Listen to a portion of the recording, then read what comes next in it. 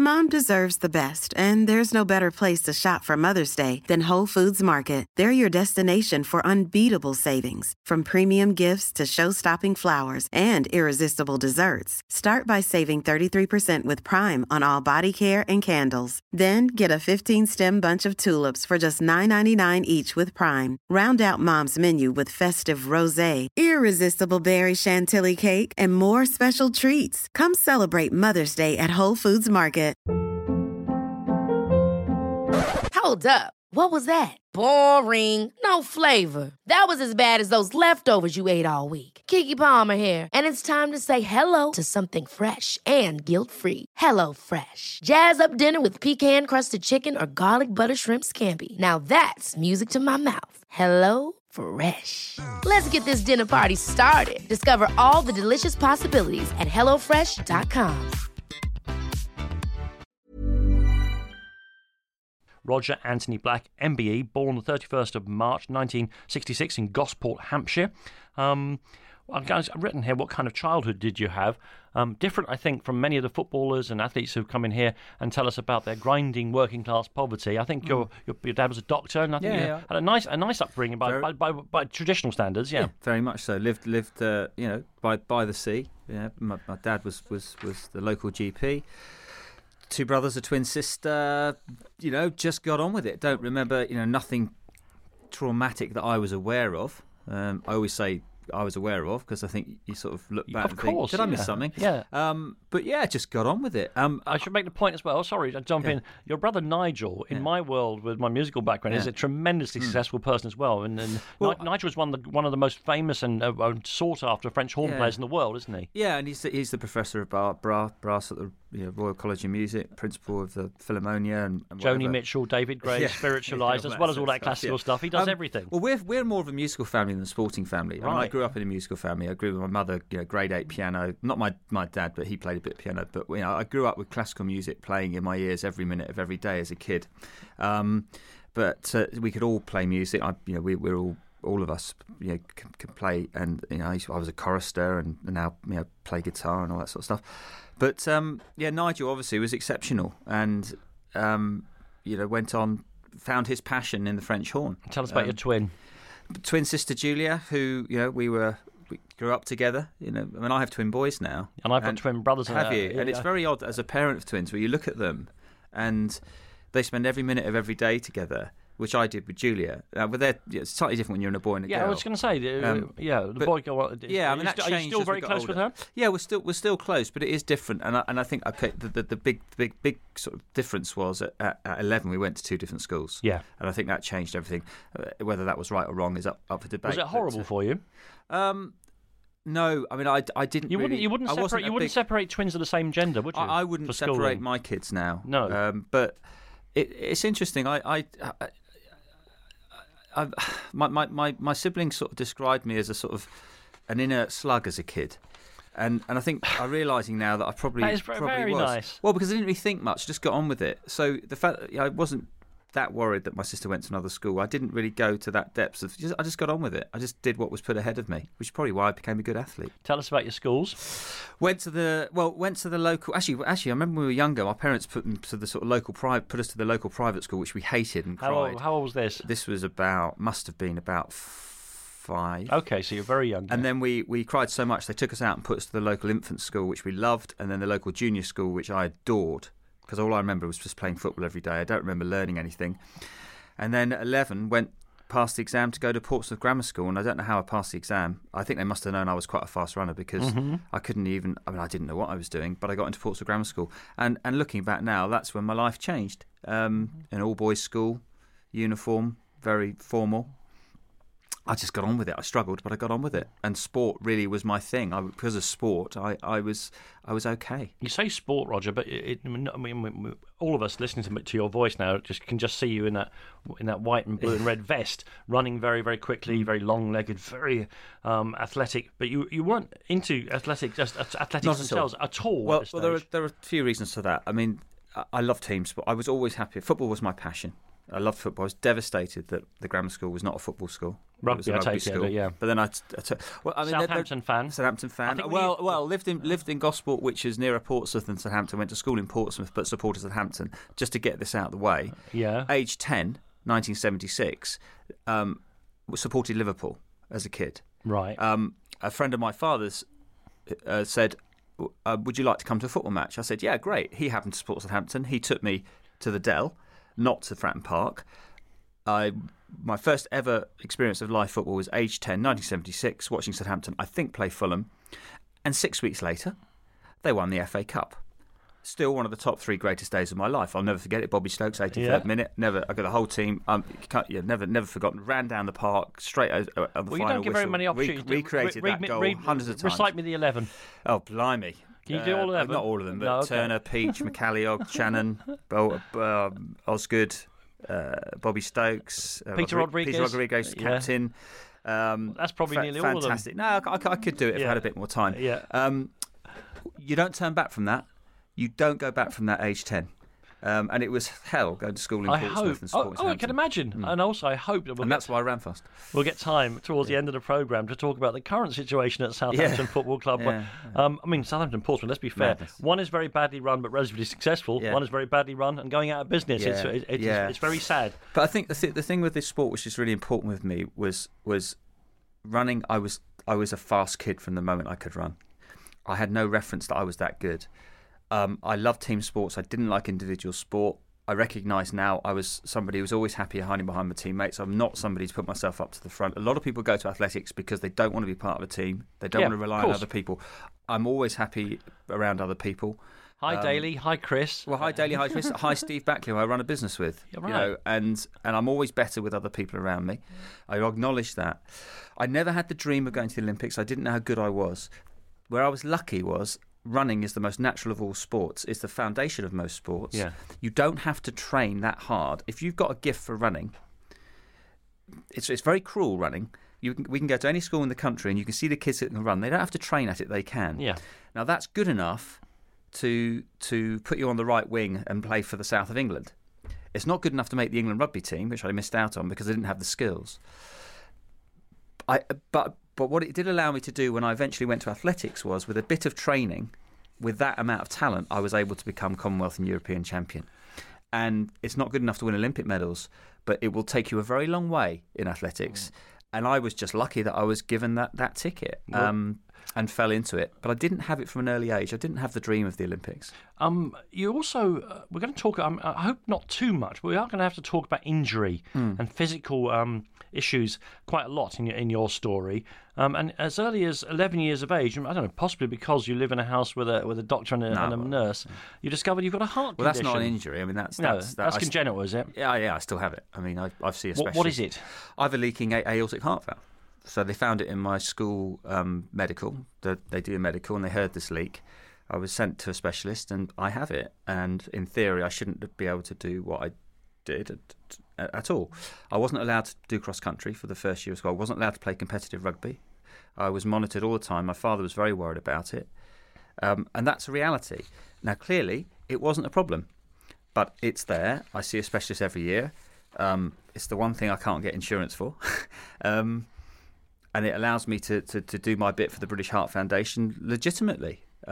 It just seems a bit odd. Yeah. But I still have to go once a year. I still have to have the checkup. I still, as an athlete, I used to go down to Southampton General, and every year I could have walked into that room and the specialist could have said, "I'm sorry, you're going to have to stop." I went every year except for 1 year. I didn't go in 96. I've got so many things I need to find out about you from when you were younger. We talked about the music. So your brother is a world-famous musician. You were a chorister when you were younger. Yeah. Let's have a quick burst on your. I wish we had some music. Right. You had a punk band called the Psychopathic Vegetables. Was that your idea for the name? I can't probably. Yeah. It didn't last long. Oh no! But most new bands, they spend more time worrying about the name than the music. No, our problem was of the 3 or 4 of us, only 2 of us could play, and it was just 4 mates that got together. during that era, which is what you do at 16, 17, isn't it? You form a punk band, don't you? Yeah. Well, I think you were just about. I'll let you off. You might have missed the wave of maybe. punk there. Yeah. We were more. I know from what you're telling me. You still listen to I it. think we were more influenced by the Stranglers than Sex Pistols at the time. Oh, cool. They would have still been having hits. Yeah. And finally, then, if you were an excellent rugby player, and you were an excellent rugby player, you said I was quick. Helped. Yeah, quick. Yeah. At what point then did you decide to make athletics your number one priority? It became very clear. I got into athletics because I wanted to be a doctor, and I messed up my Maths A level exam. You actually wanted to be a doctor like your dad, did you? Yeah. So what happened was that I got rejected from St Bart's Hospital. I got an A, a B, and I got a D in maths. And I thought they'd let me in because who needs maths for medicine? And they didn't. And suddenly I had a year off to retake it. And it was in that year that a friend of mine who was a high jumper for Hampshire, who's now the National Olympic high jump coach and the coach for Robbie Grabarts, a guy called Faz Ahmed, who was my only mate really in athletics, because I'd done the Hampshire Championships, so I did a bit of competition. You I dabbled. He said, you need to come along, train with Chris Akabusi, Todd Bennett, just come back from the '84 Olympics, train under the guidance of Mike Smith, the best 400 metre group in the country, and no exaggeration, 2 months later, I got my indoor international vest for Great Britain, and that was just. I had the talent. I hadn't been put in the environment. I just chased Akabusi up a hill. It's November '84 when you go to Southampton Athletics Club. As you say, you met top runners like Chris Akabusi. We know has a huge influence in your life. Hopefully, we'll get the great man to talk about you in a little while. And Todd Bennett, people like that. What happens over the next year and a half is extraordinary. Yeah, and Todd was the main man. I mean, Todd was the sort of the number one of the group. It was Todd and Chris, but also you mustn't forget a group is not made up of two people. There were all these other athletes that were around who were all very good athletes, and I slotted into that in my plimsolls and my woolly jumper, and it took me a while to get used to it. I'd never trained.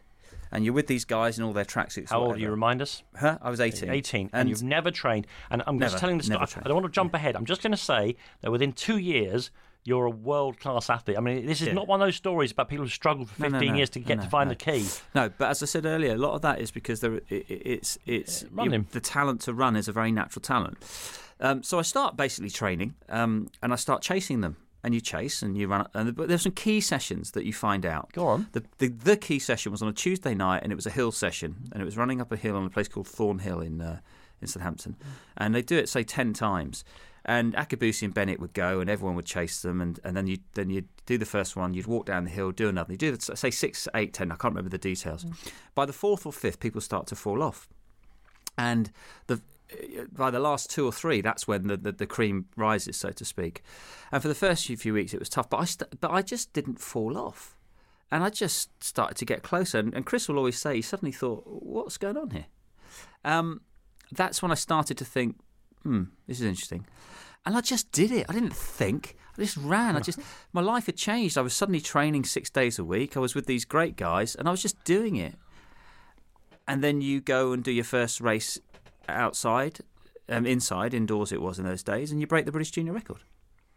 And it was as quick as that. It really was as quick as that. And you beat. In fact, it was January '85. I've got a lot of notes in front of me, and you beat Ainsley Bennett. Yeah, but Ainsley. I bumped into him the other day actually, and Ainsley. I remember, Ainsley was a name, and he turned to me and he said, "You're special."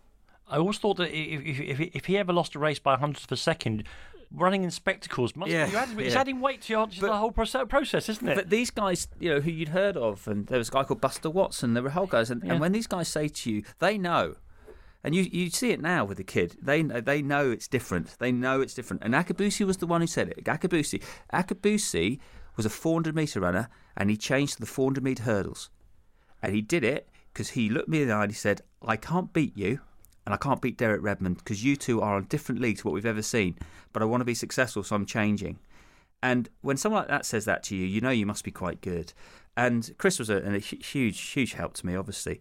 And then you get the recognition of someone like a Daley Thompson, who was a god in our world. Yes. Who invited me and Chris to come and train with him in California. Now tell me about that. How did that come about? Well, we didn't really know Daley. We sort of knew him, and Chris knew him better than I did. And he used to train in California, and he invited us out. And we had no money. I was going to say, who would finance something like that? Well, we had no money, and we had a little bit, but not a lot. And we went, And Chris and I went and rented in a motel. We had no money. We rented a car for $2 a day. We ate on no budget at all. We were there for 4 weeks. By the end of our careers, we were there for 3 months, virtually living there. But we wanted to be around Daley Thompson. Because of that, we met Edwin Moses. When you surround yourself with these guys, it rubs off.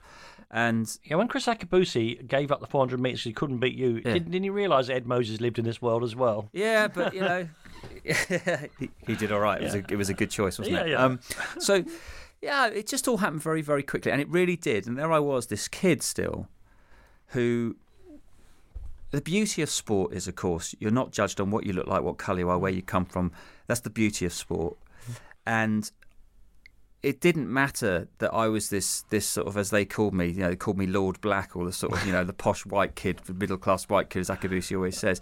It didn't matter that Chris and I came from two very, very different backgrounds. We shared a goal, a dream, a talent, and we needed each other, and it's what we had in common that was so much greater than our differences. Okay, well, we spoke about this briefly off air, and the listeners will forgive us when we were talking about this growing in the build-up to the show. There are people from poor backgrounds. Chris would talk about that himself, and did talk about it in the show, for whom boxing, football, athletic is an escape, a way of making a living that they wouldn't have made, and all the rest of it. That's not true for you. Me, no. But you go on to be a world-class athlete. There must be something other going on then, because you could, you failed your A levels. You could have gone back to university and gone off and been an accountant. I did go doctor, to university. Whatever. Yeah, I did. I retook, and I went back. I went to Southampton University, and then I left. Yes. Because my life had changed and I had a passion for sport. Yeah. But that doesn't so explain, what drove the drive. me? What got me through the injuries and setbacks? What got me? I think it's different for different people, and I think for me, it was very straightforward. I think eventually I appreciated my talent, and I didn't want to look back for the rest of my life knowing that I was one of the lucky ones given a shot at it. It's just a ticket, it gives you a go. And I didn't want to look back going, I didn't go for it. I didn't respect the opportunity I had.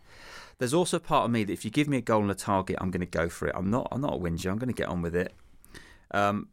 I'm not super competitive. I don't think I'm super competitive. Daley will tell you. I mean, Daley's the most competitive man I've ever met. He still is. He loves to compete. I don't have that in me, and nor does Chris, actually. When we both retired, we kind of stopped.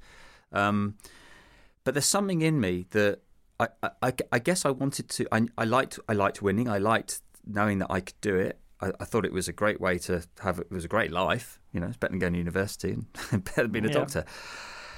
But it was fun. It was fun. But I think the driving force for me ultimately was, at some point later on, I got the dream of standing on the Olympic rostrum. And once you have that dream, it is so deep inside you that I never wanted to let it go. And I certainly didn't want to look back knowing that I could have done it, but I didn't do it properly.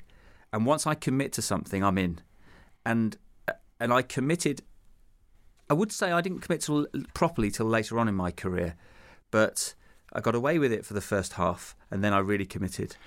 And the thing I'm most proud of is the fact that I could have run a bit faster, maybe could have won. There were one or two races I should have won that I didn't. But I think I did all right on the talent I was given. All right. Well, let's say that you're right, and that it is something in it's God given, or it's in your DNA, whatever it is. You turn it into success incredibly quickly. We could jump forward 18 months to 1986. Well, it was a whirlwind. I mean, just the key was the Commonwealth Games. July in Edinburgh. The key was the Commonwealth Games. The Commonwealth Games was in Edinburgh. It was a wet, windy day, and I got to the final without knowing what I was doing. And I won it, and I beat a guy called Darren Clark, who was the hot Australian, favourite, who basically bottled the final because it was windy. And that was the day I realised, hang on a minute, I'm a competitor, not just a good athlete. There's a difference in athletics. There are very talented people who, when it comes to competition, they can't do it. I surrounded myself with two of the greatest competitors, Chris Akabusi and Daley Thompson, and I lived to compete. I didn't live to run fast times or to look good in training. It was all about the championships, and I loved the championships. That was my element, as it was for Chris and Daley. And I didn't know what I was doing. Honestly, that was just health. Yeah, one of the last times I had it. Fitness, because I've been training with this group, and naivety. I wasn't thinking, I just ran. And that was significant. Even more significant was 2.5 weeks later, though. Well, let me just say that you go on in Edinburgh, because, as you heard the great David Coleman say there, 3 of the first 4 in the individual were Englishmen, and so yourself and Todd Bennett, Chris, and Phil Brown, win the gold medal in the relay. You've got 2 gold medals now. 2.5 weeks later. Well, actually, we'll take a quick break and then we'll come back to this, because 2.5 weeks later, it's a different ball game. Then we're into the European Championships, and then you've got Schönleber, and that's a different ball game. Then we've got Thomas Schönleber, and we'll find out whether you really are the athlete we all think you're going to become. You're listening to My Sporting Life here on TalkSport with me, Danny Kelly. Much more importantly, Roger Black.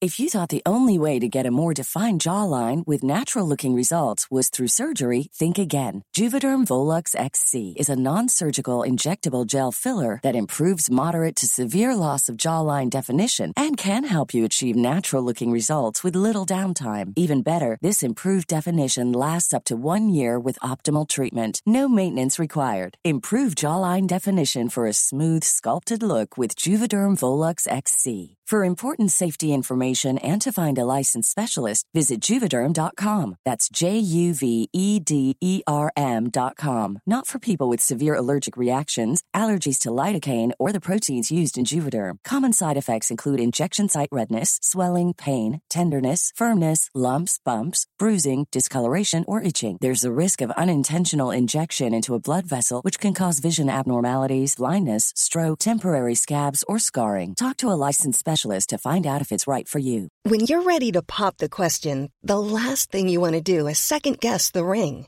At BlueNile.com, you can design a one-of-a-kind ring with the ease and convenience of shopping online. Choose your diamond and setting. When you find the one, you'll get it delivered right to your door. Go to BlueNile.com and use promo code LISTEN to get $50 off your purchase of $500 or more. That's code LISTEN at BlueNile.com for $50 off your purchase. BlueNile.com, code LISTEN. Hey, it's Ryan Reynolds, and I'm here with Keith, co-star of my upcoming film, If, only in theaters May 17th. Do you want to tell people the big news? All right, I'll do it. Sign up now and you'll get unlimited for $15 a month and 6 months of Paramount Plus Essential Plan on us. MintMobile.com/switch. Upfront payment of $45 equivalent to $15 per month. Unlimited over 40 gigabytes per month. Face lower speeds. Videos at 480p. Active Mint customers by 531.24 get 6 months of Paramount Plus Essential Plan. Auto renews after 6 months. Offer ends May 31st, 2024. Separate Paramount Plus registration required. Terms and conditions apply if rated PG.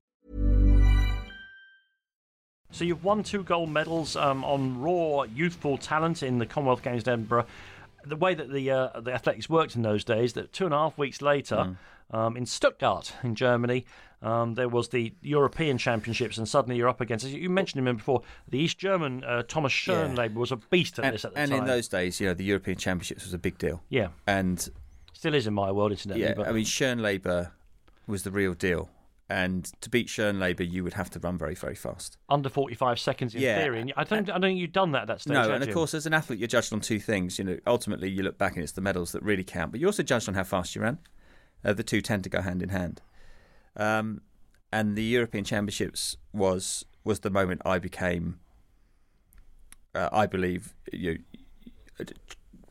a real contender in the world on the world scheme, because I proved I could do it again. Yep. As a championship performer, and around 44.59 broke the British record and beat Schönleber. Who was the previous holder of the British record, can you remember? Prior to that was David Jenkins, or was it Derek? No, I think Derek Redmond had just done it the year before. Derek and I sort of swapped records over a while, and that was it. The Europeans was that changed everything. Doing the double, the only other person to have done that was Ewan Thomas, actually, a few years ago, and that was his 1 year, really, if you think about it in reflection. But it's a big deal when you do the double, and it was a big deal, and my life changed. Absolutely. Well, we'll come back to how your life changed in just 1 second, because I think that's what was my next question after this one. Of course, we will talk, and I know you're probably blue in the face from talking about the famous relay gold medal, but you also won the gold medal at Stuttgart as well, in another race that's famous in its own mad way. Yeah. I mean, there was a change in the team early in the morning. Brian Whittle came in, who was a kind of... He had a Marx Brothers curly hair, didn't he? And wasn't a great 400-metre runner by any means, but great bloke to have in your team. Great bloke to have in your team. And he had to run his leg, as I remember, with one shoe. One of his shoes fell off. He ran the third leg. Vladimir Krylov stood on the heel, as he often said. He's Brian Scott's, And he ran the... I thought I'd make that clear for the listeners. Yeah, he was Australian by descent. And he ran the whole of the third leg, handed over to me. I think I handed over to me in second or third place. And I brought home the bacon. But, I mean, that was it. People remember that race. And it was the European Championships in 1986 when Brian Whittle lost his shoe. Yep. Amazing. You've got to be famous for something. That was it. Gold medal again for you. And as you said, there was a civic parade in Gosport. All right, tell me how... I mean, as you say, this has come on so quickly. That's the story. Absolutely. It's come on so quickly. Absolutely. You're suddenly European champion, which means you're in world class. You've gone on only 45 seconds. How does that change your life? First, your own view of your athletics, and secondly, did it change your life? Did you get money? Did you get sponsorship? Yeah, what happened? I got sponsorship. Not huge amounts of money, but suddenly you become a commodity. So I signed, got a contract, I think, with Adidas. I think back then, can't remember. Me and Chris got a sponsored car. It wasn't big bucks by any means, but suddenly, you become more than just a talented athlete. You become somebody who is of value. Did you realise that at the time? Yeah. And then you start thinking about Olympic medals, and you start seriously thinking about it, not wishing it, but actually thinking it, because you realise that's good enough to win Olympic medals. I look back now, and I was fit, I was young, I was healthy. It was. I'm not saying it was easy, but relatively it was easy, and it was never that easy ever again. Ever. Yeah, and that's partially because the next part of this story, I guess, that we're trying to unfold between us, is amazing success and then injury. Yeah. The next 2 years, you're hurt. But of course, because think about it. Age 18, I go into a world-class training group, and I've never even touched my toes, and I've played rugby and football all my life, and I have an imbalance in my body which you don't realise you have. Nowadays, it wouldn't happen because you get checked out. In those days, there was no medical science. And you can do this for so long, and then your body will break, and it will break at its greatest point. But yours broke good and proper. Mine broke, so I fractured my right or left foot. I can't remember now, and it just broke, and I couldn't put it down, and that was it. I was broken. I was broken, and there was nothing I could do, and I had to get myself out of it, because we didn't have the support structure they have nowadays. My coach Mike Smith couldn't deal with it, didn't know what to do. I put my hand in my pocket and had to travel to Germany to have an operation. And whenever I hear the phrase "I had to travel to Germany and get an operation," it's always the same man, and it's the same man now. No, I went to Muller Wolf. It wasn't Muller Wolfart. I did see Muller Wolfart at one point with other injuries, but. Maybe it was Muller Wolfart, but he didn't operate. He sent me to someone else. No, he offered you a mixture of calf's blood and honey. Yeah, I was one of his first ever clients, actually, and now he's treated everyone in the world. I mean, everyone knows anyone. Oh, his calf's blood and honey remedy is well famous now. Did you drink that? Yes. No, it was injected into you. Okay, right. But and that was in his, when he was starting out. So it's quite funny. I mean, I sort of lived in his. But he's still huge. Footballers. Yeah, huge. You always end up there, don't you? Yeah. I was one of the first ones, and it actually came through Frank Dick, who was the national coach who had sent Boris Becker there, and it was through that connection that I went there. But he didn't operate on me; someone else operated on me. And it just, Then you had, but that was that was a sacroiliac injury, and then you had the foot injury, which was really obviously if you're a runner, a foot injury is a big problem. I mean, it was constant. Because... But why couldn't they find out what was wrong with you or deal with what was wrong with you? Because if I have a foot injury, I'd go to the local outpatients, and they'll put a cast on it, and 2 weeks later I'll be fine. I believe. To give you the details, I had a fracture of my navicular bone in my foot, which could not be seen by a normal X-ray. In those days, MRI scanners hadn't really come into this country. I went to Germany. And it took them 2 or 3 months to see it, because I went to the cutting-edge MRI scanner that was able to see the fracture. So, I mean, it's all a bit boring and complicated. But what it did was, it was the first time where I realised, how bad do I want to come back? Do I go back to medicine now? Do I go back and become a doctor? Yeah. I had a good innings. And it was then that flame in my belly, through having it taken away so quickly, that the flame in my belly was lit.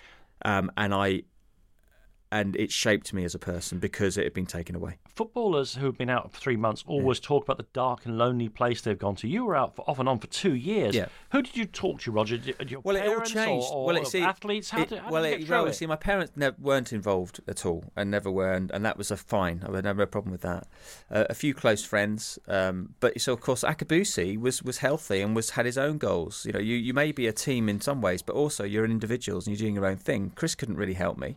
He was focusing on what he was doing. My coach at the time couldn't help me. The person I turned to was Chris's hurdles coach, a guy called Mike Whittingham, who had been injured as an athlete in the past, and I needed one-to-one help. I needed somebody who could get me back slowly and properly and be focused on me rather than go back into this big group where you're just one of many. And without him and a great South African applied kinesiologist who unfortunately passed away last year. Let's have that word again. Applied kinesiologist, which focused on the balance of the body. Ron Holder. Ron passed away last year, unfortunately. But Ron was very different. He treated not the symptom. He would go back to the cause. So my body was completely out of balance. I was always going to get injured. Without him, I wouldn't have got back on track. Take the athletics out of it, not being able to compete. There are two, it seems to me, consequences of this long layoff that you have. You did split from your coach, Mike Smith. Was that because of the injury? Yes, because Mike said to me, he said, look, I can't help you. Come back to me when you're healthy. To which I said, well, that's no help at all. I was left. And it's not Mike's fault. He didn't have the skills as a coach to deal with somebody who'd been injured. If you're fit and healthy, great, go and train with him. But if not, he didn't have that. He's old school, and that's fine. And that's why I turned to Mike Whittingham. And Mike Whittingham was amazing. I mean, we hours and hours together running on grass, and he kept me back. He delayed me coming back, and he got me back.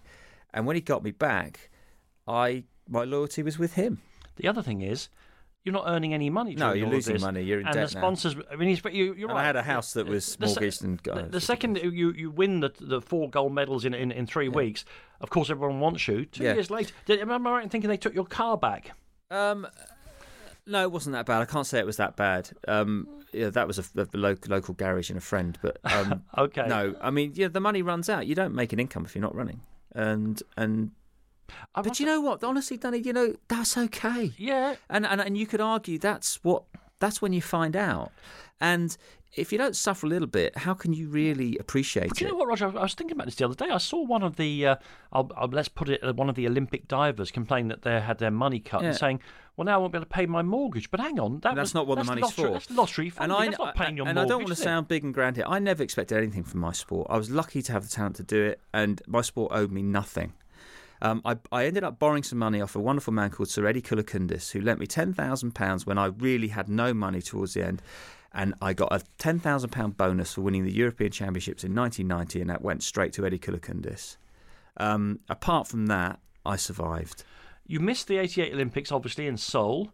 Did you? Yeah, broke a foot. With your foot. You were a TV pundit ITV, then. yeah. Leg and plaster. Yeah, I remember it very well. Yeah, with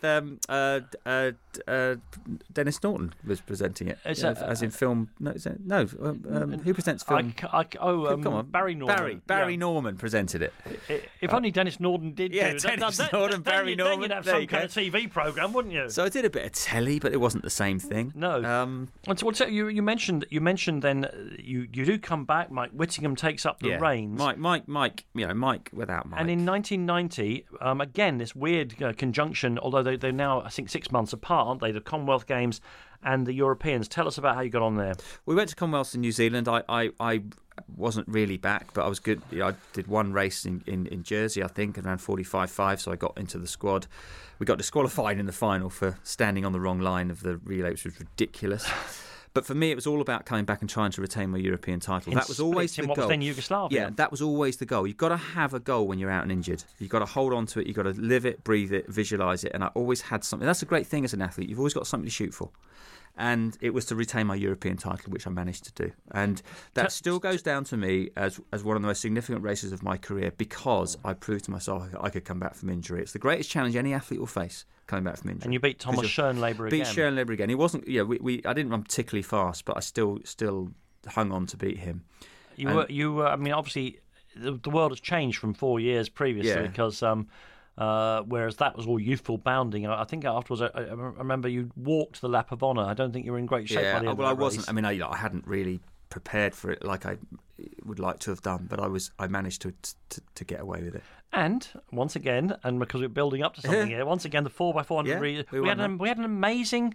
It's fair to say that quite apart from the four who won that famous World Championship, in which you're the fourth of the quartet to talk to us, but we had all kinds of people. Paul Sanders helped to win that 4x4. We had a whole lot of people. He was part of our training group in Southampton. You had a whole lot of people who could run 400 metres very, very quickly, and you once again win the gold medal there. Yeah. Well, having recaptured your fitness and successfully defended your European title in Yugoslavia, which, as you say, was another very important step. Next, we'll be discussing one of the highlights of your career, and we'll discuss why it is such an iconic moment in the history of British sport, that 4x400 metres relay in the 1991 World Championship in Tokyo, when Great Britain defeat the all-conquering USA team to win the gold. Roger, we're going to talk about that famous relay race in Tokyo in the World Championship in 1991, and regular listeners to the show will know that Roger is the fourth of that quartet to actually come in and tell his story. But I actually want to talk about the individual event beforehand, where you didn't win the World Championship. You were beaten by an American called Antonio Pettigrew. Of course, America traditionally is the great power at 400 metres running. Not anymore. Well, not the way they were. Not the way they were. There's always someone. Not the way they were. But Antonio Pettigrew is a very particular case. Yep. Tell us about the race itself. Well, I mean, in the 400 metre world, winning a Commonwealth and the Europeans is great, but ultimately you can only really be one of the big boys if you have a world or Olympic medal. As I look back over my career, I'm more proud of my Olympic and world medals than anything else, because no one else has done it since Eric Liddell. So it's a big deal. It's tough. The Americans are very, very good. The Africans are very, very good. So I went to the World Championships in Tokyo in '91. I was in good shape. Of course, I'd only really just come back. I'd come back 1990, but it's the year after where there's always struggle, but I was running well.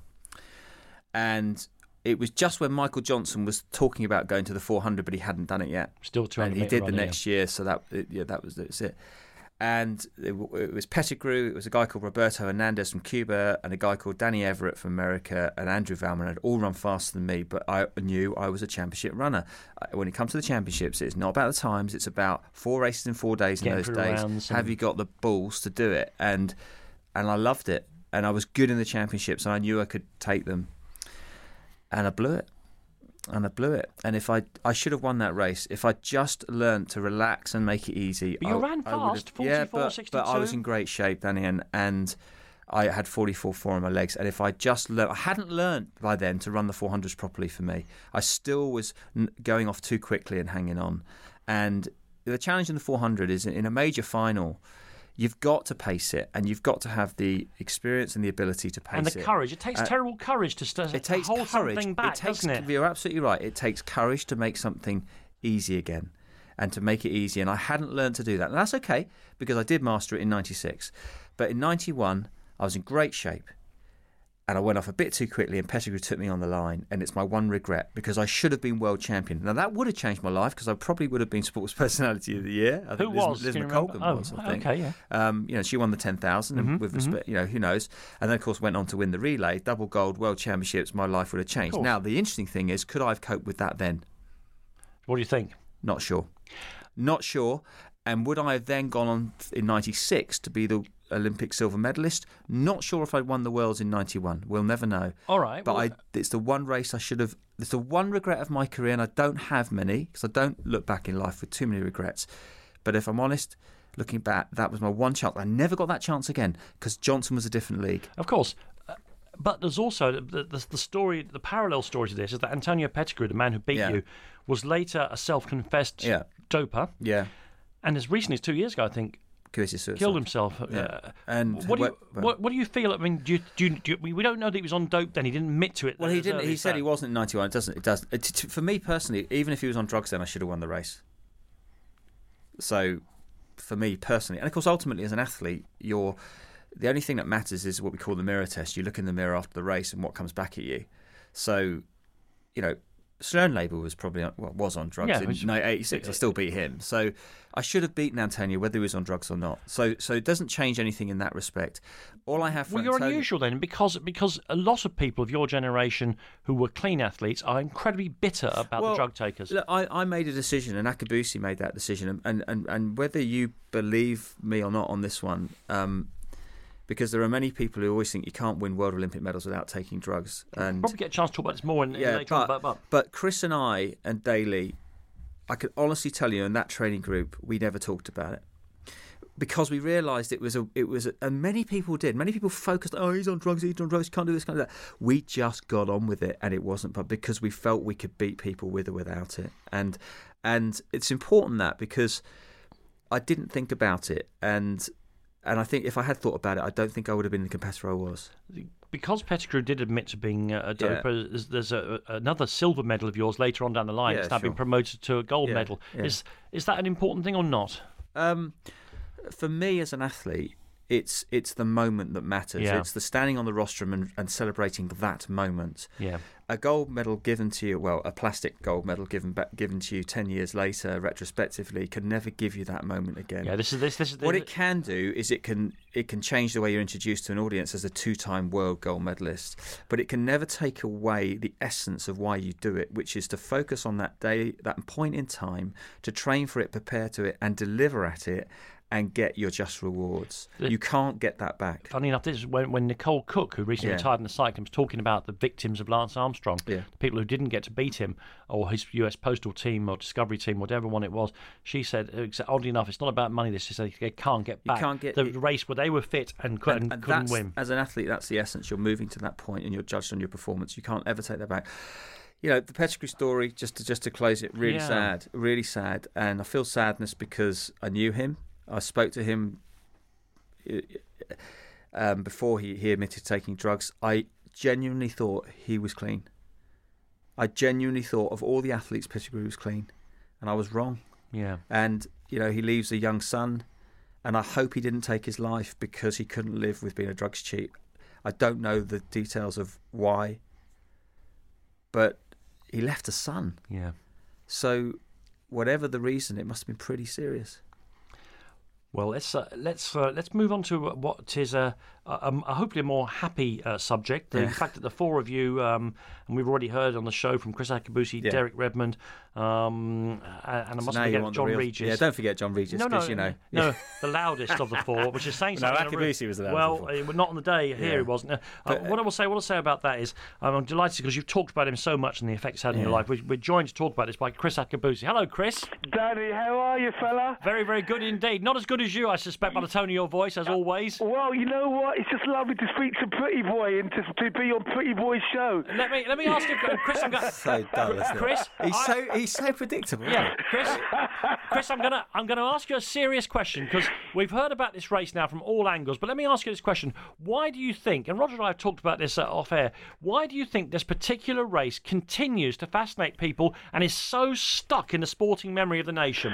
I mean, I think there's a series of things. I think the story of the underdog. The fact is that outside of the 4 guys or 6 guys that were in the relay team, nobody else expected us to really challenge for gold. It was out of the blue. I think the story itself that you've got 4 guys on the day that took the destiny in their own hands and dared to be different.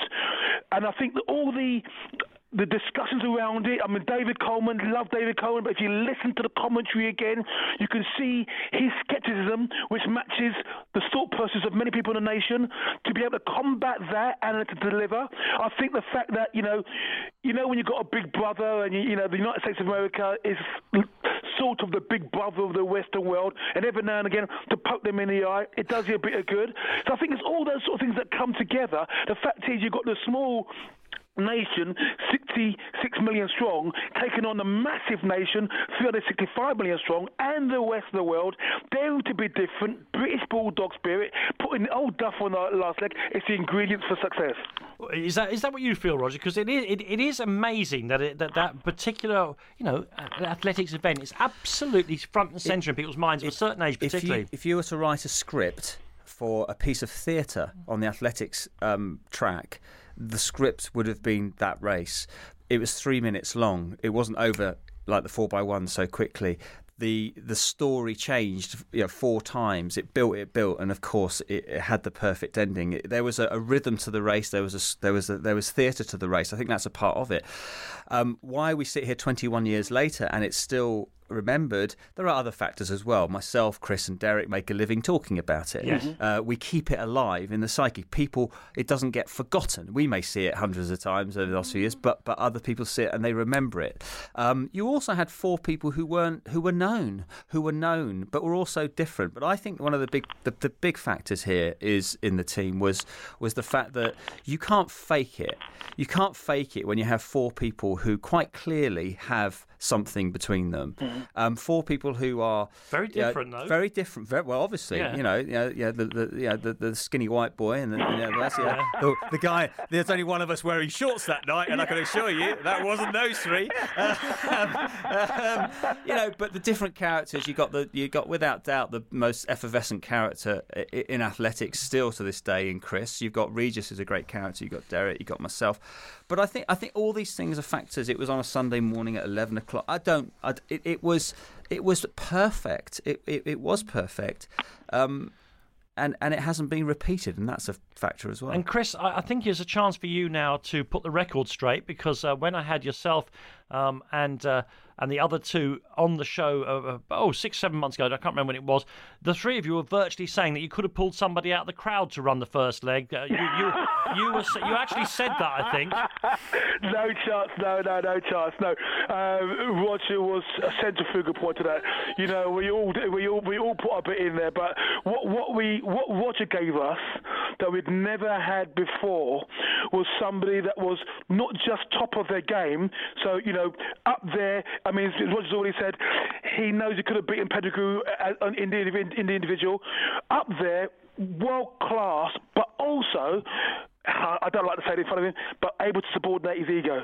Because what often happens is when you've got a world-class number one performer and his ego is big, he's saying, listen, forget you, it's all about me. But for him, it was about us. It was about Derek, John and myself. And he was able to put himself into that position where he ran the first leg, and he'll already told you, I'm sure, that the first leg is the unglamorous leg, it's the toughest leg, you're in lanes, the unusual stagger, there's no sort of patting on the back, when you win at the end of the day, because the guy who runs the last leg gets the praise, and Roger was able to subordinate his ego and to do that.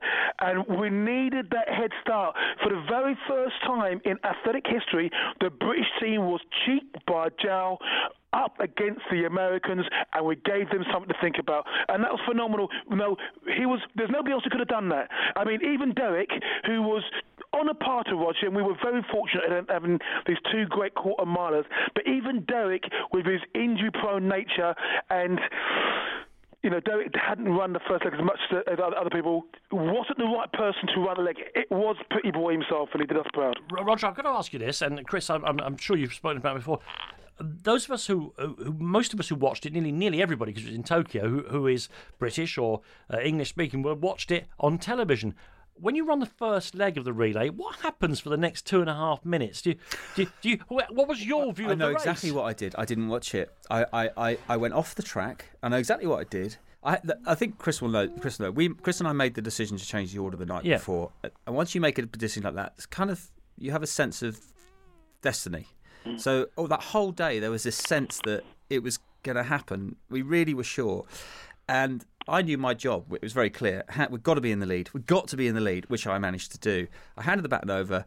I walked off the track, and Brendan Foster and a guy called Murray Plant, who worked for the BBC doing the interviews, were trackside. And I squatted down looking at them watching the race.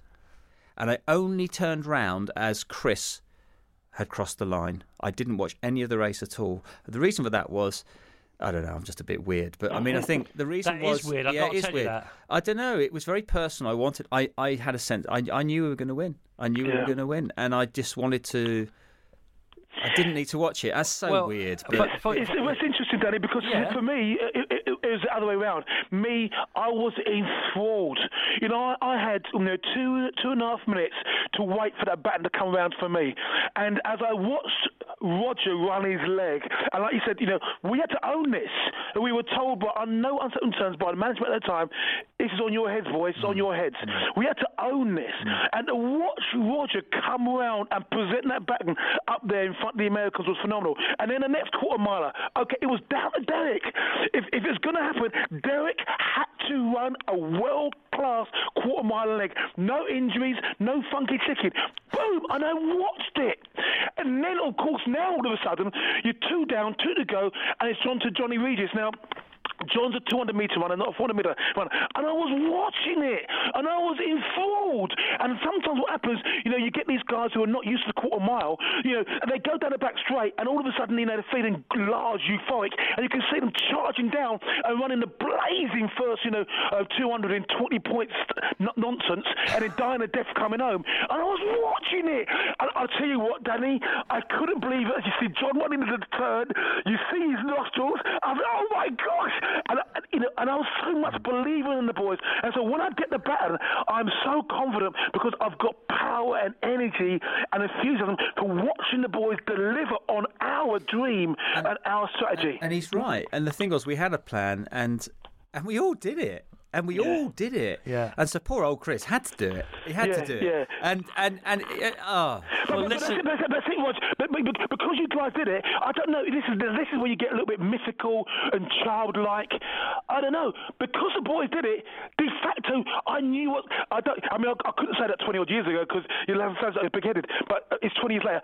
I knew I was going to do it. And I knew I was going to do it not because I was great, but because of what the boys did. And all of a sudden, it was poetical. And you knew it. Yeah, and it also helped that Pettigrew jogged as well. But, we'll put that to one side. Roger had taken all the running out of Pettigrew in the final for the individual. Exactly. But that's why she's voice, because I earn a lot of money off the back of your voice. Right, yeah. Listen, Chris, thank you very much. And when we were talking about doing this, Roger, you said we can't talk about it anymore. There's always something new to be talked about in that race. And the news that you didn't watch it, which I didn't know. Did you not? No, that now tells me that you were saved the agony of the rest of us of watching Pettigrew gain on him in the last stretches of the home straight.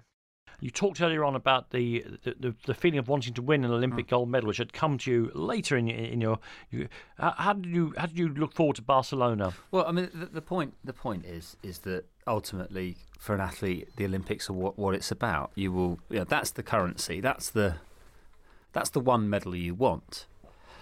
And as we went towards 92, I had individual medals in the Worlds, Europeans, Commonwealths. I won them all, but pretty much. Pretty good collection. But I missed the Olympics in 88 in Seoul. Yeah.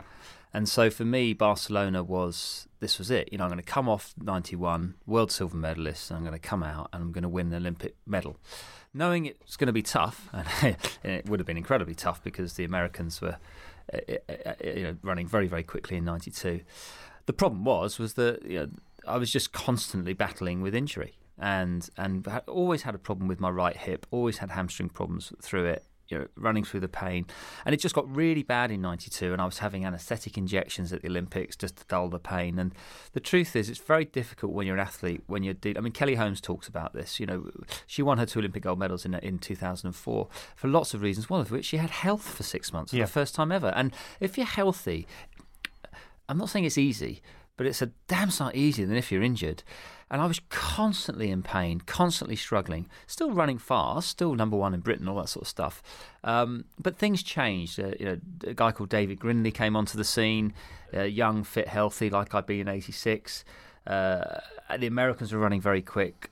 And I went to Barcelona, I wasn't in the right shape of mind, and I got knocked out of the semi-final. I think it's still a world record, by the way, of the fastest time ever run to not make an Olympic final. Is that right? I came 5th in the semi-final in 44.70 something. And David Grindley ran 44.47 to break the British record. Yeah. But then again, didn't medal in those games, but we won a bronze in the relay. But it was not a happy time for me, Barcelona, because I wasn't ready and I wasn't good enough to get away with it at that level. You say it wasn't a happy time for you. Didn't you meet your first wife? I did, yeah. She's an athlete too. She was an athlete for France. She was a good friend with Marie-José Perec, who was Olympic champion of 400 metres. And I met. Let's give her a name. Elsa. Met Elsa there. You've folded your arms now. In body language. Slightly negative way. No. Look, that's fine. And Well, all right, let me ask you this question straight away. Everybody who's not an Olympic athlete thinks that the Olympic Village is a hotbed of sexual activity. You don't have to marry them. No, you don't. And it is, but it wasn't it wasn't actually like that with No. us, actually. But no, that's where we met, and it's just started. Yeah, couldn't speak English, couldn't be French. It was different. Yeah, one of the things, without going too heavy, I think it's common of all sports people, particularly people ultimately individual sports. You're so focused on it. It's a young man's game. You're in it. You're focused. It's the most important thing in your life. So things like relationships kind of are secondary for sports people, and you fall into them. It was all right. We fell in. We actually ended up getting married because I retired and we got married, and we split up very quickly after. We have a lovely daughter, but we split up very quickly, amicably afterwards. But I wasn't emotionally intelligent in those days. I think most athletes, the list of divorced successful athletes is quite long, if I'm honest. All of them that I've spoken to. Pretty much everyone have other things in common rather than Olympic medals. Yeah. We're a dysfunctional lot emotionally, which is an interesting subject. And I got lucky second time round. But yeah, we and where else and I were lucky was that it is and was amicable. But we should never have married each other. It's ridiculous, really. I don't know what we were thinking, both of us, really. But, here as well, in the notes that have been prepared for me, it says something, we were talking about music in your family. It says something here about hip hop, but I think it's a misprint. I think you had a hip hop actually. I had a hip hop. Yeah. No, I don't do hip hop. No. The interesting thing is here, on top of the fact that you say you've got hamstring injuries, hip injuries, back injuries, a broken foot, you then also get a disease. Yeah. What is Epstein-Barr syndrome? Well, no, it's glandular fever. Oh, it's glandular fever. Because basically, you've got to understand as an athlete, and the 400 metres is tough. All events are tough, but the 400 metres, you're training really, really hard with lactic acid. You're pushing. It's Paula Radcliffe suffered from this thing. You're pushing to be the best in the world. You have to, by definition, you have to push beyond natural limits. Yeah. My immune system couldn't take it, and just bang, I got glandular fever, and took ages to diagnose through lots of tests. And that was the hardest thing. Broken foot sounds great. Broken foot must be terrible. Hip operations are the worst thing. Epstein-Barr virus. I'll tell you why. You look fine. People look at you and you look fine. And I remember back then feeling so tired and so low. I lost my personal confidence, my physical strength, and I couldn't do anything in training that I was used to doing. Well, so what are the symptoms then? Just fatigue. Just fatigue. Yeah. And of course, the treatment is rest, which as an athlete you can't do. And that was the hardest thing I ever got through. It was 93. I nearly gave up because I couldn't see it. I couldn't see myself on the Olympic rostrum then because I felt so tired and so low. And I went to Australia. I got as far. I went with a guy called John Ridge, and we went to Australia. And we started. He had Achilles problems, and we started from the bottom. And I got back, and it was always a struggle. But that was the moment where I really had to find out: am I really made of the right stuff to keep going? Because I could have stopped then, and fortunately I didn't stop. But that was harder than any broken bone, no doubt about it. When you talk about that, when you ask yourself, "Are you made of the right stuff, Roger?" When you ask yourself that question, what did you find? Because Barcelona should have been your Olympic Games, and by your own admission, you weren't in shape to do it. And you've lost your confidence because Grindley had broken the British record. I looked at David Grindley in '93 jog a race around 44.5 on telly, and I remember going, I can't beat him. And I've never felt that with any Briton ever. And because I had glandular fever, and I was just pathetic. And that's a problem because once you lose your confidence as an athlete, your confidence is everything. Confidence is everything. Yeah, fitness, health, absolutely. But without confidence, you're not going to do it when it matters in the championships. And I'd lost my confidence, and no one could help me. And I just had to really sit down and really test: did I really believe that I could come back in '96 and win an Olympic medal? And I had to do something drastic, which is why I went to Canberra to the Institute of Sport. I got away. That's the other thing. I had to change my identity. I had to take myself away from this country where I was known and people, Roger Black, fantastic. And I had to go back to just being Roger in a place where nobody really knew me. And I was just working with a few people who were on mission to get me back. And it was not about being known. I couldn't be in this country.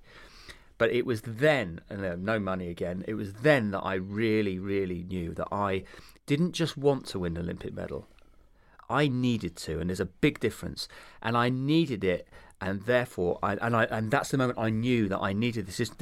This was more to me then than I ever admitted to before, and I was then able to come back with the help of Mike Whittingham and John Ridgeon and the people around me, because Chris had retired by then, to ultimately step on the Olympic rostrum. And I would hate anyone to get glandular fever as an athlete, but there's no doubt about it. That was the moment where it became real, because I was getting on as well. Okay, well, you did come back, and we'll come on to 96 in just a second.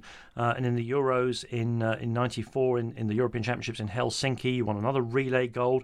You got a silver medal in the individual behind Dwayne Ledejo. Because I was coming back from glandular fever. Yes, and he ran over 45 to win it. Yeah, but I mean, you mentioned Dwayne Ledejo. Then you mentioned being frightened of David Grindley. We had an amazing crop of quarter milers. Just to end this section, from the moment you started out in Southampton to when you retire some years later, who was the best British 400 metres runner? Other than, your record says you were. Who was the other talent or the other talents? Derek Redmond. Go on, why? Derek Redmond. I mean, obviously you were swapping the British record with him. Derek Redmond hadn't pulled his hamstring in the semi-final of the Olympics in 1992. Derek Redmond could have run under 44 seconds. Really? No other Briton, apart from me or Derek, I think, could have done that. Derek Redmond was so special. He had such a gift. Grindley was very, very good, but got injured and didn't come back. Ewan Thomas, British record holder, but had 1 year, then struggled really for many years to come back. And I think you can only judge an athlete on, it's more than just how fast you run. I think it's on other things. I'm more proud of anything in my career of the longevity, because it's tough in the 400, and I'm proud of that. But if you're asking me who to rank, in my opinion, who could have run fastest, which Briton could have run fastest, with us all healthy? Yeah. Derek Redmond. You. Derek will say me, I will say Derek. Okay. And I really just... Derek, you see people... I saw him in Barcelona in the first 2 rounds, and you can see when somebody... Derek was a great... Derek was plagued by injury, but if Derek had had a clear run and not been injured, Derek could have broken 44 seconds, and I can't say that of anybody else. Grindley maybe, and then he got injured, that was it. But Derek, for me, was special. But you're comparing Derek Redmond with Ewan Thomas, Mark Richardson, David Grindley. It's a hell of a list. It's a hell of a list. But if you put me on the spot, I think Derek Redmond. Roger, we're coming up to the Atlanta Olympic Games now. You're 30. Obviously, you would be... I was going to say, and maybe I was a bit stupid, you regard this as your big chance to win an Olympic gold, but you can't have been that foolish, because Michael Johnson had come into the event and was... I mean, I don't know what to say about him. It wasn't about winning an Olympic Olympic gold. It's getting an Olympic medal. It was getting an Olympic medal, but it was actually about delivering my maximum on the most important stage of them all, which I had never done.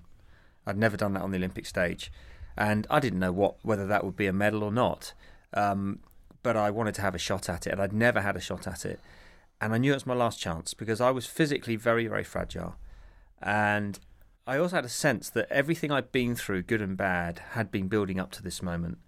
And changes happened, in me psychologically. The year before the Olympics, I had an operation on my knee. I had both my knees done. One in first knee operation. The decision to take it. I was going to go and train in America with an American coach, the best in the world, a guy called John Smith, and he was going to take me, but I had to bring all my business stuff across to him, and I was very loyal, rightly, to Mike Whittingham. And also I had a problem with my knee, and I decided to have my knee cartilage done on my right knee, and thank goodness I did, because that was a successful operation. And I was getting to the point in my career where there's a point where you have to stand up and take accountability as an athlete. If you've been around long enough, you can't rely on others. You've got to just step up and do it. And so, it's not a coach telling you what to do. When you're 30, you should know what you're doing. And I started to become more proactive, accountable. I started to have a team around me of specialists, but ultimately I was the one driving it and guiding it. And I started to really believe that this was my moment. And I accepted I was never going to be 100% fit, but I accepted that I guess most people weren't. And I was on a roll, and I really, really stepped on and got a momentum going. You ran very fast that summer in the run-up to the games. I had a fantastic. You ran 44:37. Yeah, but national better than that was the week before, winning the Olympic trials, which is still the greatest 400-metre national race ever. I mean, 5 of us went under 45 seconds. It was unbelievable. I mean, it was really weird because I was one of the best athletes in the world, but if I didn't come in the top three, if I messed up the trials, I wasn't going to the Olympics. But can you remember who the other 4 were that was very fast? Yeah, Ewan Thomas, Jamie Bolch, and Mark Richardson. Dwayne Ledeja. Yeah. Dwayne Ledeja, 5 of us. Yeah. And I won it. Ledeja was second and Ewan Thomas was third. I won it in 44:39 to break the British record in Birmingham. Yeah. That was a great day. That was a great day. And then that was the old boy putting the others in their place. Yeah. Oh God, yeah, that was great. That was athletics at its purest and best. What did they say to you after the race? The others? There was a huge amount of respect. Between it all. We all knew we were part of something very special. A week later, went to Lausanne, broke the British record again. Best preparation you could have to go to the Olympic Games. I was on a roll. I felt. And we should mention that. So you go into those games. Michael Johnson is clearly a phenomenon. Yeah. But he wasn't the world record holder because there was also Butch Reynolds, wasn't there? Another fantastic American. Butch was there. So the American team were Michael Johnson, unbeaten, best in the world. Butch Reynolds, the world record holder. And there were a couple of twins, the Alvin and Calvin Harrison. It was one of them. And Calvin. I love their parents. Yeah, and they'd won 40. They'd run under 44 seconds as well. On time, I should have come 4th or 5th. Absolutely, but it wasn't about times. It's about what you do on the day and can you hack it. And I knew that the Harrisons were Alvin, I think it was, put him in the Olympic final. He ain't going to take. He's going to choke. Reynolds was fragile because he was mad. And I knew Reynolds was fragile. Anything out with Reynolds, and he did. He pulled up in the semi-final. Johnson was a different league. You had to take him out of the equation. So it was doable. Tell us about the final then. I mean, look to the outside world. Okay. There's the golden shoes and a man running. He actually didn't run a world, but he ran the Olympic record, didn't he, to win it, Johnson? And he ran one of those days when you just think.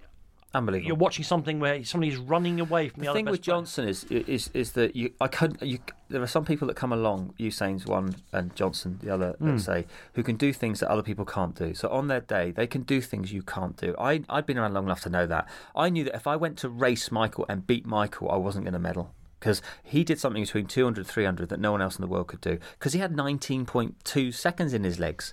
So I had to take him out of the equation because and he was in the lane outside me, as soon as I run with him, I'm in trouble because I'm not in control of what I'm doing. Now, that is so much harder to do than it is to say. So in the Olympic final, I mean, you go particularly when you're competitive, there's 100,000 people in the stadium. And you run to win. But I was running simply to run my perfect race, and I knew what that was. I'd rehearsed it in my mind. I'd delivered it on a few occasions. And it was all about controlling myself between 200 and 300 and not going with Michael, because I couldn't do that. Because if I did that, I'd come out with 100 to go and I'd tie up. And I absolutely believed that with 100 metres to go, if you were not ahead of me, you ain't going to come past me, whoever you are. And Michael was ahead of me by quite a way, and no one else was. And they didn't come past me. And I crossed the line.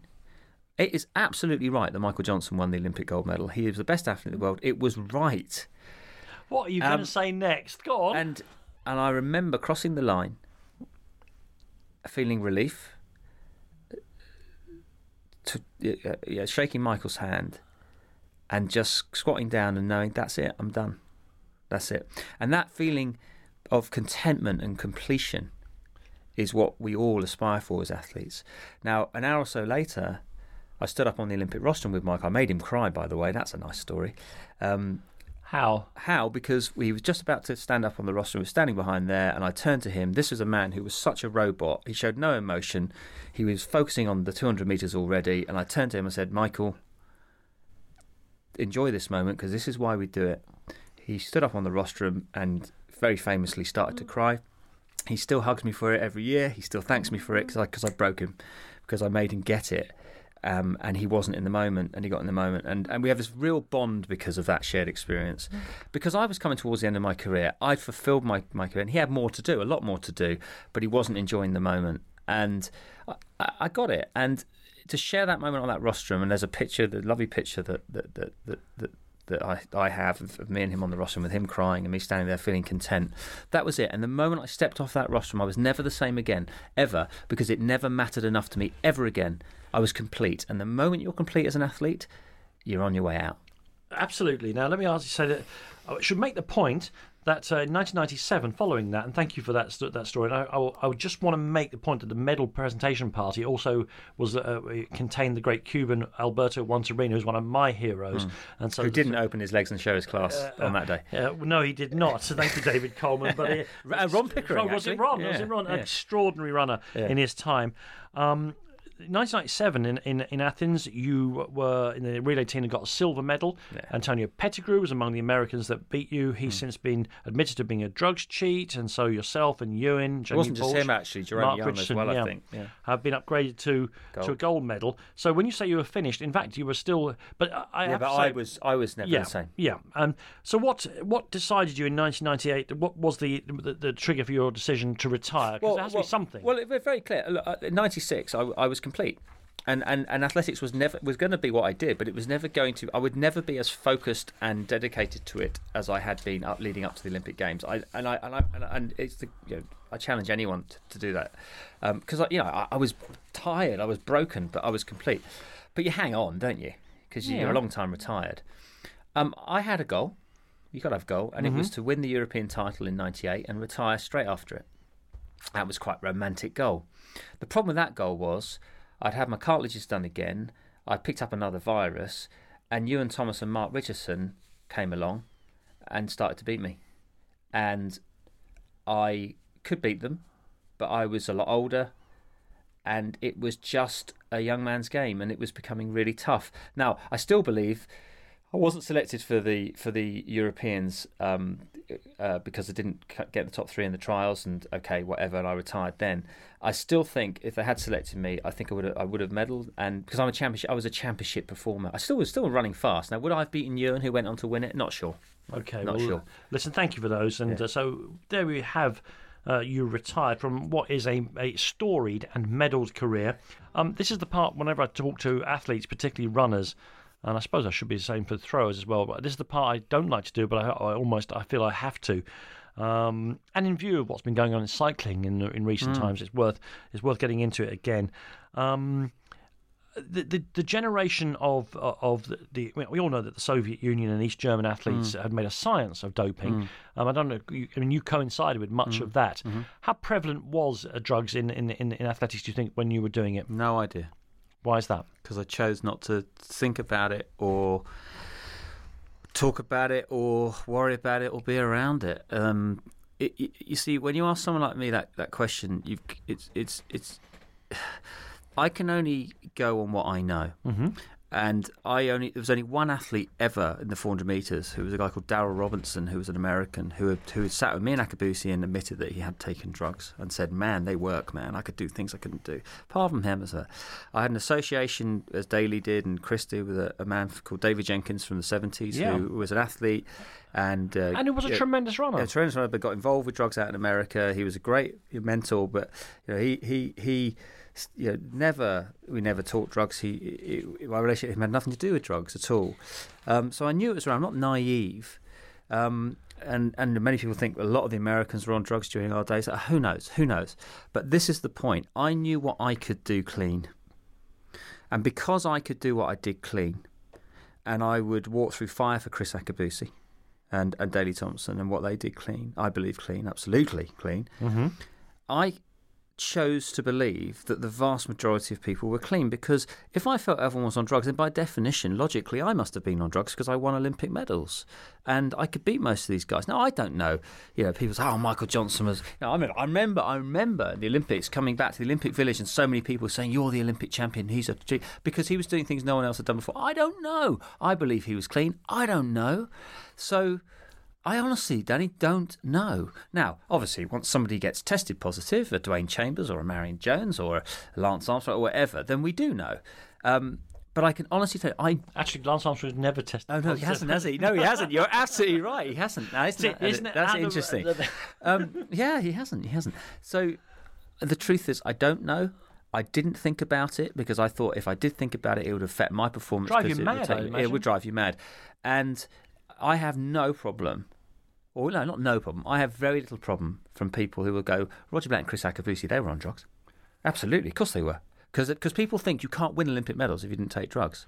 Now, I know it's not true, and I could be lying to you, Danny, because I'm not going to tell you if I was on drugs. Well, you can't prove a negative either. No, which is the problem, so the point is, I didn't really think about it, and I got on with it. And I'm not naive enough to say there aren't drugs around. There are. I still believe the vast majority of athletes are clean in the world.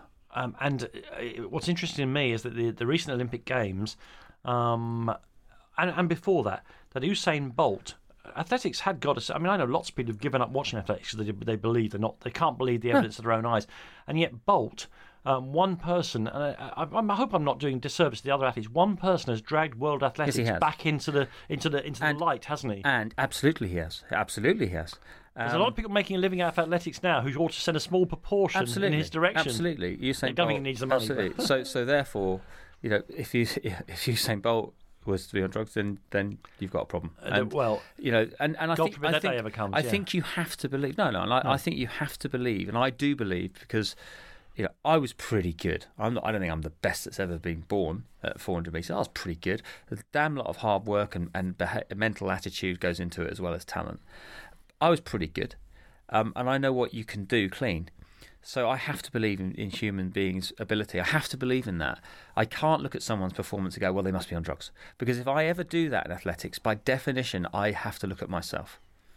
Okay. Well, listen, let me ask you about something else then. You then, having given the game up, you're clearly a very knowledgeable man. You're a very good talker, as I think the last hour and a half has proven. My better half tells me you're a tremendously good-looking man, and so naturally you appear on television, and suddenly you're in charge virtually of talking about athletics on the BBC. Yeah. And that was all. And how long did that last for? It lasted for a while. I didn't go out to get it. It came to me. They approached me afterwards and said, we'd like you to be a pundit, but we'd also like you to soon, quickly be presenting athletics. There was a need, there was a role. So I was fast-tracked through that, didn't get any training, just did it. Winged it, fine. It was all going very well. I think I was there 6 years, and suddenly you had become the face and voice of it, and people still think I do it. And I remember you dropped off the screen like someone fell off a cliff. Yeah. What happened? They turned around and said, "We don't want you anymore." And I said, "Why is that?" He said, "Well, we don't see you part of our plans." There you go. And it was devastating. It's the first time in my life I never saw it coming, and I feel a fool because I didn't have big agent representation. I was just doing a job.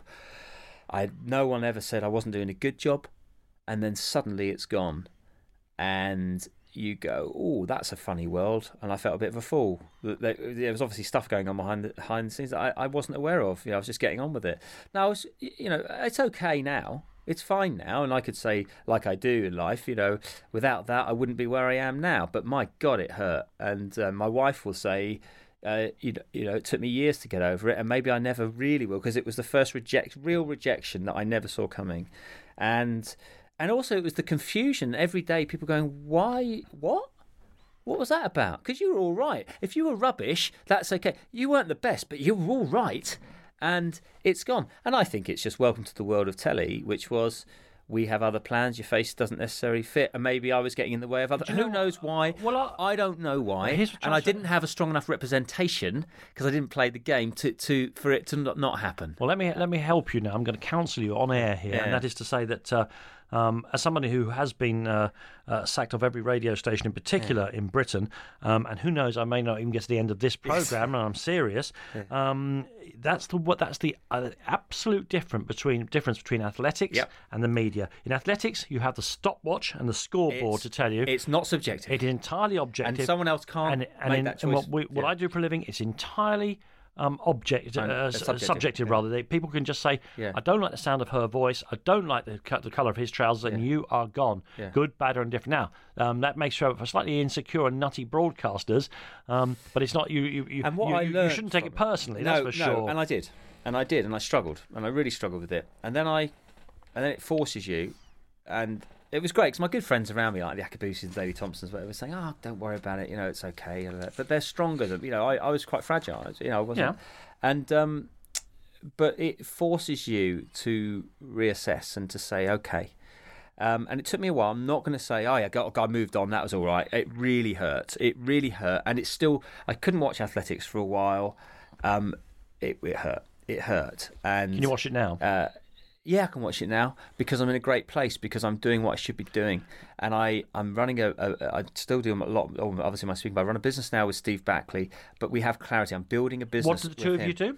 Well, Backley Black, her original name.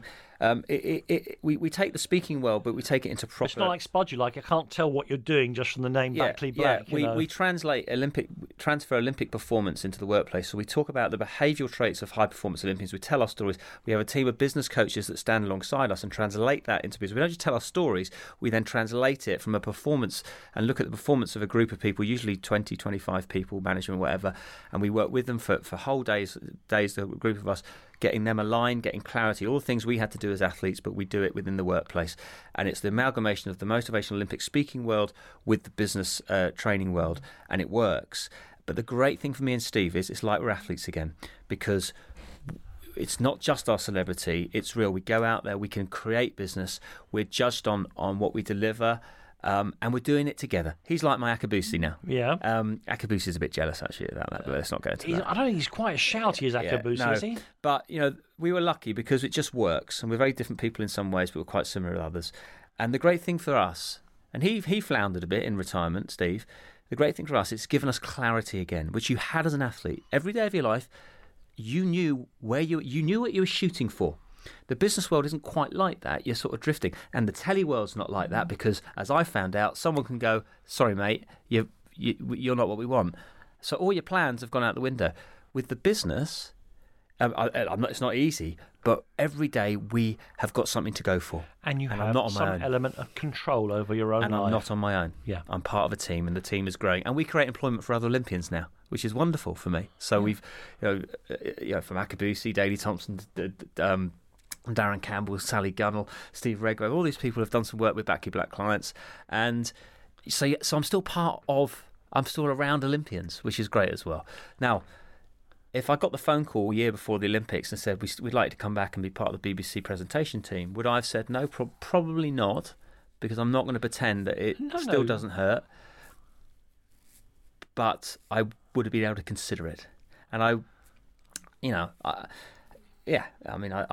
it hurt. I won't pretend it didn't hurt, but it's okay. It's okay. Okay, spoken like a man who's not sure that it is entirely okay. Well, it's okay. Well, I wouldn't swap what I'm doing now. Okay. Absolutely. However, you have it's like getting back on a bicycle. You have done television since, and I remember you doing one of the early series of Strictly Come Dancing. Yeah, Series 2. I was asked to do Series 1, and I thought, no chance. And they came for me for Series 2 just after I'd lost the job in athletics. And I was very fragile, and it was my wife Jules who said, you know what, I think you should do this. And I said, oh, don't be silly. And it's one of the best decisions I ever made. Not because it got you to 10 million people, which is not a bad thing. No. But it was because it took me out of sport and put me into another space, and it was great fun. It was great fun. I really enjoyed it. It was a lovely series. I can't remember if you're any good at dancing. No, I was all right. Who won that series? Jill Halfpenny from EastEnders. Okay. It was a great series. We had Julian Clary and Denise Lewis and Esther Ranson. Carol Vorderman went off first and was very upset about that. And it was great. It was she gets enough face Ali time Jones. on telly. It was a great experience, and it wasn't naturally something I would rush to do. But it was a good part of the sort of part of the healing, and then subsequently, I haven't done many shows. You did Celebrity MasterChef. Well, MasterChef's great. Well, no, the first one of those. But you see, I wanted to learn to cook, and really enjoyed that. Got to the final of that, along with Hardeep Singh Kohli and Matt Dawson. Yeah. But I do all cooking now at home and learnt so much. So much. You do more cooking but less dancing, I suspect. I don't do any dancing. No. I've done a bit of Mastermind and stuff like that, and. I haven't done something much for a while. And there's not a lot I would do because I don't. The celebrity. You have a period of that celebrity world, and that's fine. Would you do? I'm going to ask you about one though, only because I know there's so much money if you do well at it. Would you do Jungle? Oh no, absolutely not. But I mean, the reason for that is, this is going to sound so dull and corporate and weird, is because I run a business and make my living as a corporate speaker and running Backley Black with Steve. I think you have to be certainly brand aware. And I think everything I do has that does sound a very corporate thing to say. But you have to know who you are, and I think luckily for me, I can create income through the business. I don't have to do TV shows just to make money. It would have to be something that ticks two boxes. It's always good to have your face out there. I'm not pretending otherwise, but I think it has to be something that I see as a challenge. So the dancing, the mastermind, the MasterChef are all skills and challenges. But it also has to be something that kind of fits you. And I don't think the jungle's me, personally. I'll tell you what, I'd find it a fascinating thing to do. Yeah, I personally fascinating, but nah. I'm too thick-skinned anyway. I don't want to have people. Yeah. Thin-skinned. Yeah, thin-skinned. Yeah. Sorry. Yeah. You don't want people to. Yeah. Okay, fine. Well, you mentioned your missus saying yes, go and do Strictly. Tell me about, because we talked about your first wife and you met in Barcelona. It's just another athlete and all that sort of stuff. So she's an athlete as well. No, Jules is not. Right, my wife is a theatre director. She runs a youth theatre in Guildford, and we were old friends. Friends through actually another athlete, John Ridgeon, that she was at university with him. Known each other for years, and the person I should always have been with, but. Probably should have been with when I was an athlete. But when you're an athlete, you're so focused, you don't. Well, that's why I'm asking. Tell us about your family life now, then, because you have that gap when you are so monocular about what you're doing that it was.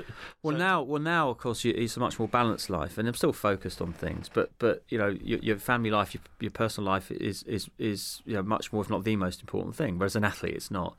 So Jules and I have been married 10 years. We have two lovely twin boys who are 7, Max and George. Twins in your family, obviously. Well, and that's it. Really, I'm very, very lucky. Very lucky. And Isabella from your previous marriage. Isabella from my first marriage. She's nearly 13, and we're in a good place, and we're very fortunate.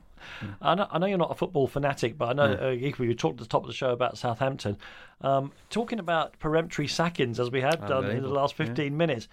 What happened at Southampton in the last few minutes? In a few weeks. Again, what do you have to do? If you're going, am I right in thinking statistically he's the most successful Southampton manager in 100 years? And I come from a world of sport where you don't mind being judged as long as you're judged on your performance.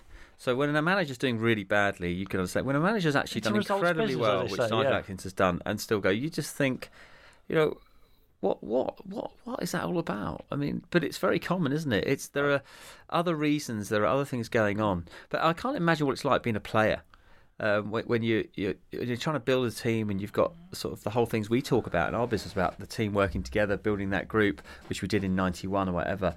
And then suddenly the manager's just taken away, and you've got to start all over again with somebody who probably can't speak English. Don't get that. Well, I guess all you can say about it is that I still love the actual game, the 22 blokes kicking the ball around, everything that surrounds modern football. I honestly, it's detestable the way that some of this goes on. We're running out of time. You are, and I often do this, try and describe the physical state of the person. You're 45. You're 45 now, are you? No, I'm 47. 47. Well, you are a very fit-looking guy. You're obviously, despite all the injuries, that you keep yourself very, very fit. Yeah, sure. And you've got some genetic luck there as well. So hopefully, a very long road still ahead of you, Roger. What do you hope you and your people around you will achieve, or what do you hope for yourself in the future?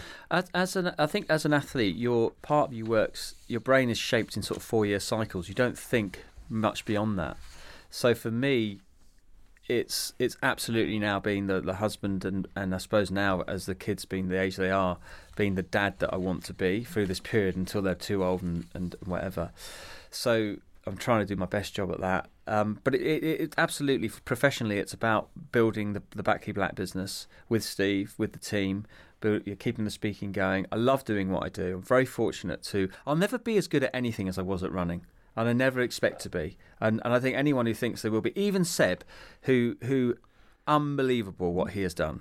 But even he, Seb, well, it's more than whatever. He's beyond king. But even in his core, he is still an athlete, because nothing will ever quite be. I know I will never be quite good at anything. I can be successful in inverted commas, so I don't need that. I don't have that need to be the greatest at everything. I love building a business. I love working with Steve. I love still being around Akabusi and Daley Thompson, all these people. And for me, it's building and growing the Back Key Black business for the next 4, 5, 6, 7, 8, 9, 10 years, creating employment for other Olympians, because there is a problem when they retire. What you do, absolutely, which we can do. But for me, it's predominantly. I need that. I need to grow. It's in my nature. I need to move forward professionally. But it's also about being the best dad I can be and enjoying those moments. And who knows what's around the corner? But I'm very fortunate. If you can't be the as good at anything as you were as being a runner, can you not be as good a dad and partner as you were a runner? I don't think so. Well, but then again, I don't know how you judge that. You see, I pull Olympic silver medal out of my pocket, and that tells you what's to say what a good dad is. Yeah, and then one of your kids says you didn't take me swimming. Yeah, I still lose it with my kids. I don't know. How? Well, it's subjective, isn't it? And as we said earlier, sport was not subjective; it was objective, and it was wonderful to live in that space. The real world is very subjective. I don't think I can be as good a dad as I was as an athlete, but the point is I'll never know because I can't pull a medal out of my pocket. For dadding. And the history books will not say he was a great dad. You've been listening to an archive edition of Talk Sport's My Sporting Life with Danny Kelly. Thanks for listening, and make sure you subscribe on Apple Podcasts, Acast and Spotify for more top Talk Sport content. Ever catch yourself eating the same flavorless dinner 3 days in a row? Dreaming of something better? Well, HelloFresh is your guilt-free dream come true, baby. It's me, Keke Palmer. Let's wake up those taste buds with hot, juicy pecan-crusted chicken or garlic butter shrimp scampi. Hello Fresh. Stop dreaming of all the delicious possibilities and dig in at HelloFresh.com. Let's get this dinner party started. Even when we're on a budget, we still deserve nice things.